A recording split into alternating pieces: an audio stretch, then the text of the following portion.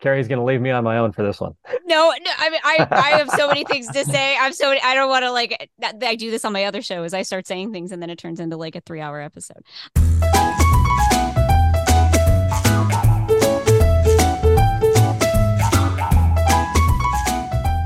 We're going to jump right into the question, and then we're going to discuss the question afterward. Are you ready with no more lead in than that? Oh no. Yeah, I guess so. Let's go. A therapist is deeply concerned about her young adult client from Central America, who has been gradually weaning herself off of mood stabilizing medication. The client's doctor advised against the change, and the client has begun exhibiting risk-taking behavior, including high-stakes gambling, experimentation with psychedelic drugs, and running barefoot on a freeway. In session, the client says she is planning her suicide and that she has bought a gun. The therapist should A, assess the client's history, B, move toward hospitalization, C, contact the client's physician, or D, understand the suicidality as a side effect of discontinuing the medication. This question comes from an earlier edition of Preparing for the California Clinical Social Work Law and Ethics Exam. That is a prep book that we put out here at Ben Caldwell Labs. I think this question or a version of it comes from the 2019 edition of that book. So it's outdated in the sense that we have retired it, but it's still valid in the sense of what the correct answer will be. Cool, cool. Let's see if I can get that correct answer. Good luck. Yeah, I'm gonna need it. Okay. So here I'm gonna read through the answers. A is assess the client's history. Okay. B is move toward hospitalization. C is contact the client's physician. And D is understand the suicidality as a side effect of discontinuing the medication.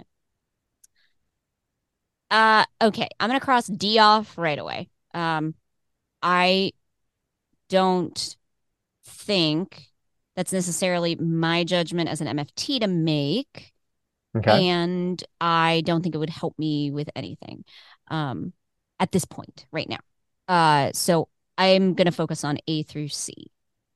Um, A, assess the client's history. Well, boy, I feel that should have been done a while ago. This does not say this is a new client.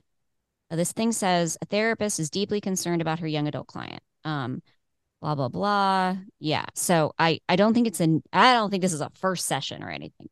So I don't think I think we're way past client's history, and I don't see how that could help us right now anyway. So I'm gonna do away with A as well. Okay, but B and C. I understand. I would want to do probably both of these things. B is move toward hospitalization.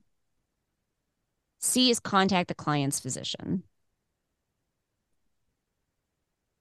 So I understand why we might contact the physician. Um, because I know that like continuity of care, being connected with other providers in a client's life is a good thing. Sharing information is good and important. Um, and so that's probably definitely something I should do at some point. Not sure I should do it right now because where are we right now? The question says we're literally in a session right now. Okay. So if I'm in a session and the client says she is planning her suicide and that she has bought a gun. Uh so anytime the word suicide comes up, I know instantly I'm supposed to do a suicide assessment. Um so she's already told me she's planning. I assume, I mean, she's already told me that she has means. Do I know that she's got a when and a where and all that? I'm not sure that I know that yet, but I do know that she's pretty far along in a suicide, like if I were to perform a suicide assessment. Um, so knowing those things and we're in session, boy, I don't think, oh God, I hate forcing clients to go to the hospital. Like I don't like that. but she's got a gun at home. I'm assuming it's at home. I'm assuming it's not in the room, um, or in her car, but I suppose it could be. Um, and since she's endorsing suicidal thoughts, I don't think I can let her leave.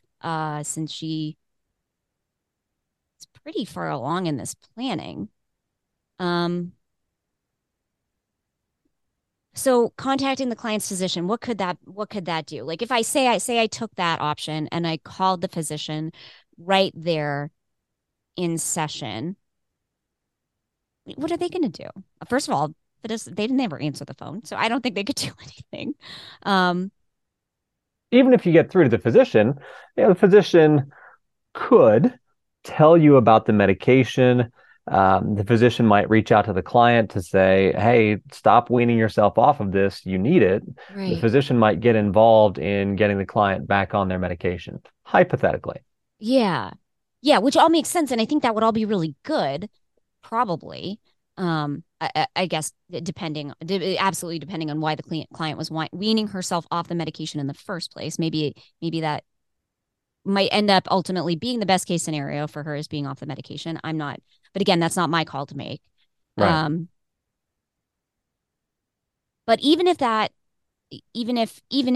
the best thing for her to do, uh, at this point is to go back on the medication, that's not going to kick in for a while.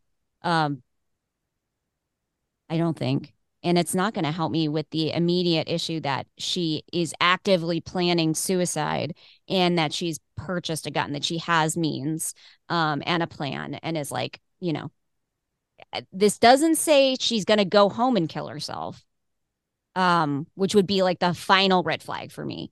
Mm-hmm. Um, that would be if this question said that she has bought a gun and she's planning to kill herself tonight, then I'd be no question hospitalization immediately. Sure. But it doesn't say that. It it doesn't say that. It just says she's planning and has a gun. Oh God, this is hard. You know what though? I feel like suicide is the kind of thing you err on the side of safety all the time. I think so. Oh, I'm gonna regret this. I'm gonna regret this. I'm gonna say B, move toward hospitalization. You're not going to regret it. It's the right answer. But what's really helpful, I think, about what you went through in your thought process is that this client did not say, I am going to take my life tonight, Yeah, right?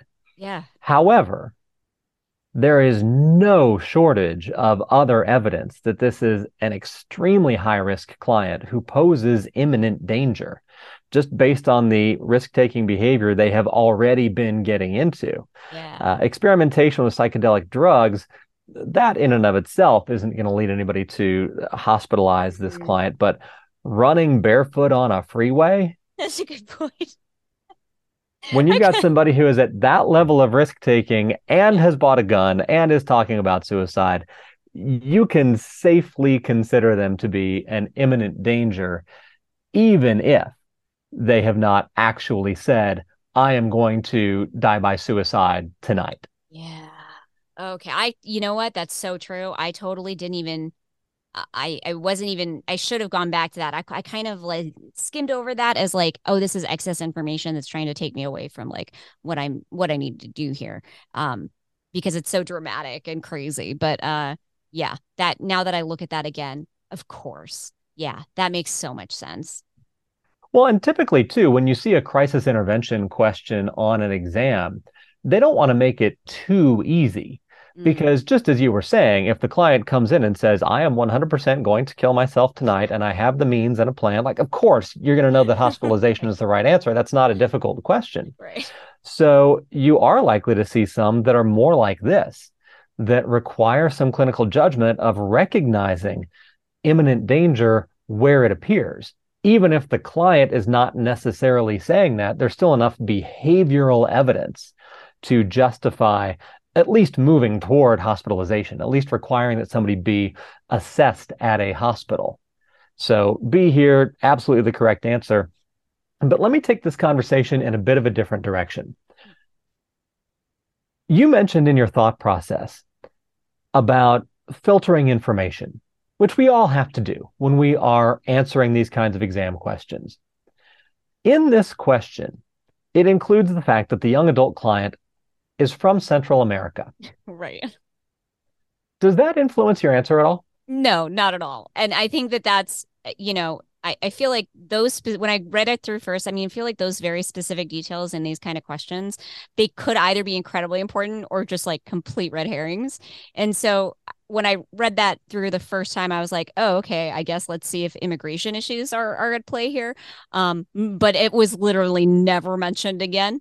And I think that is what led me to think if they're already putting in extraneous information, then maybe a lot of this is extraneous information. It's all just like there to confuse me.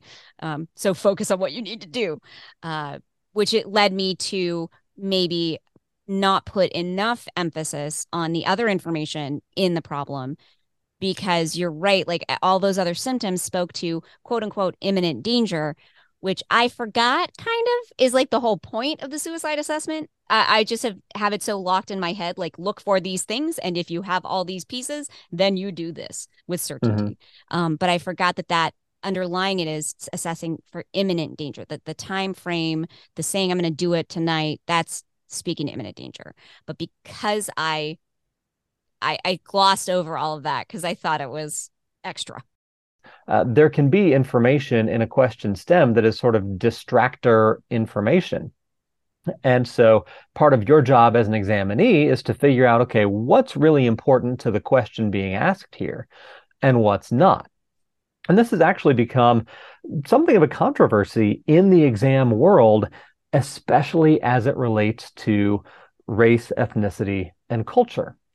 And the question of whether that kind of information can or should be in a question stem when it's not directly relevant to the correct answer. I read some criticism of the ASWB practice test, where the authors of this article were saying that inclusion of a client's culture in a question stem when it isn't directly relevant to the answer is a form of microaggression. And it's interesting to think about that possibility. And there's a trade-off.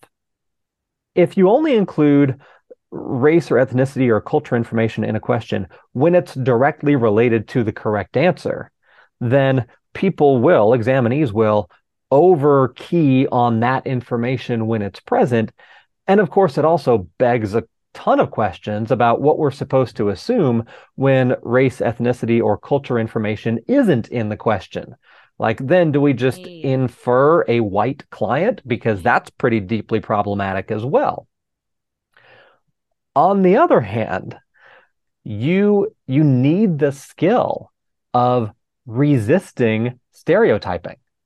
We are at risk, just like anybody else, of falling into biases and stereotypes, and it is an important test-taking skill and an important clinical skill to not let stereotyping determine how you're going to respond. Carrie's going to leave me on my own for this one. No, I mean, I have so many things to say. I don't want to I do this on my other shows. I start saying things and then it turns into like a 3-hour episode. I will throw out there, boy, I am sitting with right now that it absolutely, of course, if the race, ethnicity, like in this case, country of origin is left off of course, the assumption is that the client is white. Of course, I assume that, and until this moment, that never occurred to me that was my assumption. So, wow, these tests suck. Okay, They do, and that is a theme that we will revisit many times. Let's end today with a fast fact. Great. If you look at first-time pass rates for the ASWB clinical exam, according to a report that ASWB itself released last summer, so summer of 2022. First-time exam pass rates for the ASWB clinical exam for white examinees are above 80%. For Black examinees, they're in the 40s. White examinees are about twice as likely to pass on their first attempt. And if you look at it from sort of the opposite perspective, likelihood of not passing, Black examinees are about 3 times as likely as white examinees to not pass on their first attempt. So the race of the examinee is deeply consequential. And don't worry, we're going to talk about that some more as these episodes continue. Once again, I'm Ben Caldwell. With me is Carrie Wida. If you want more knowledge about your California BBS exams, please take a visit to bencaldwelllabs.com to see our exam prep programs and resources. We'll see you next time.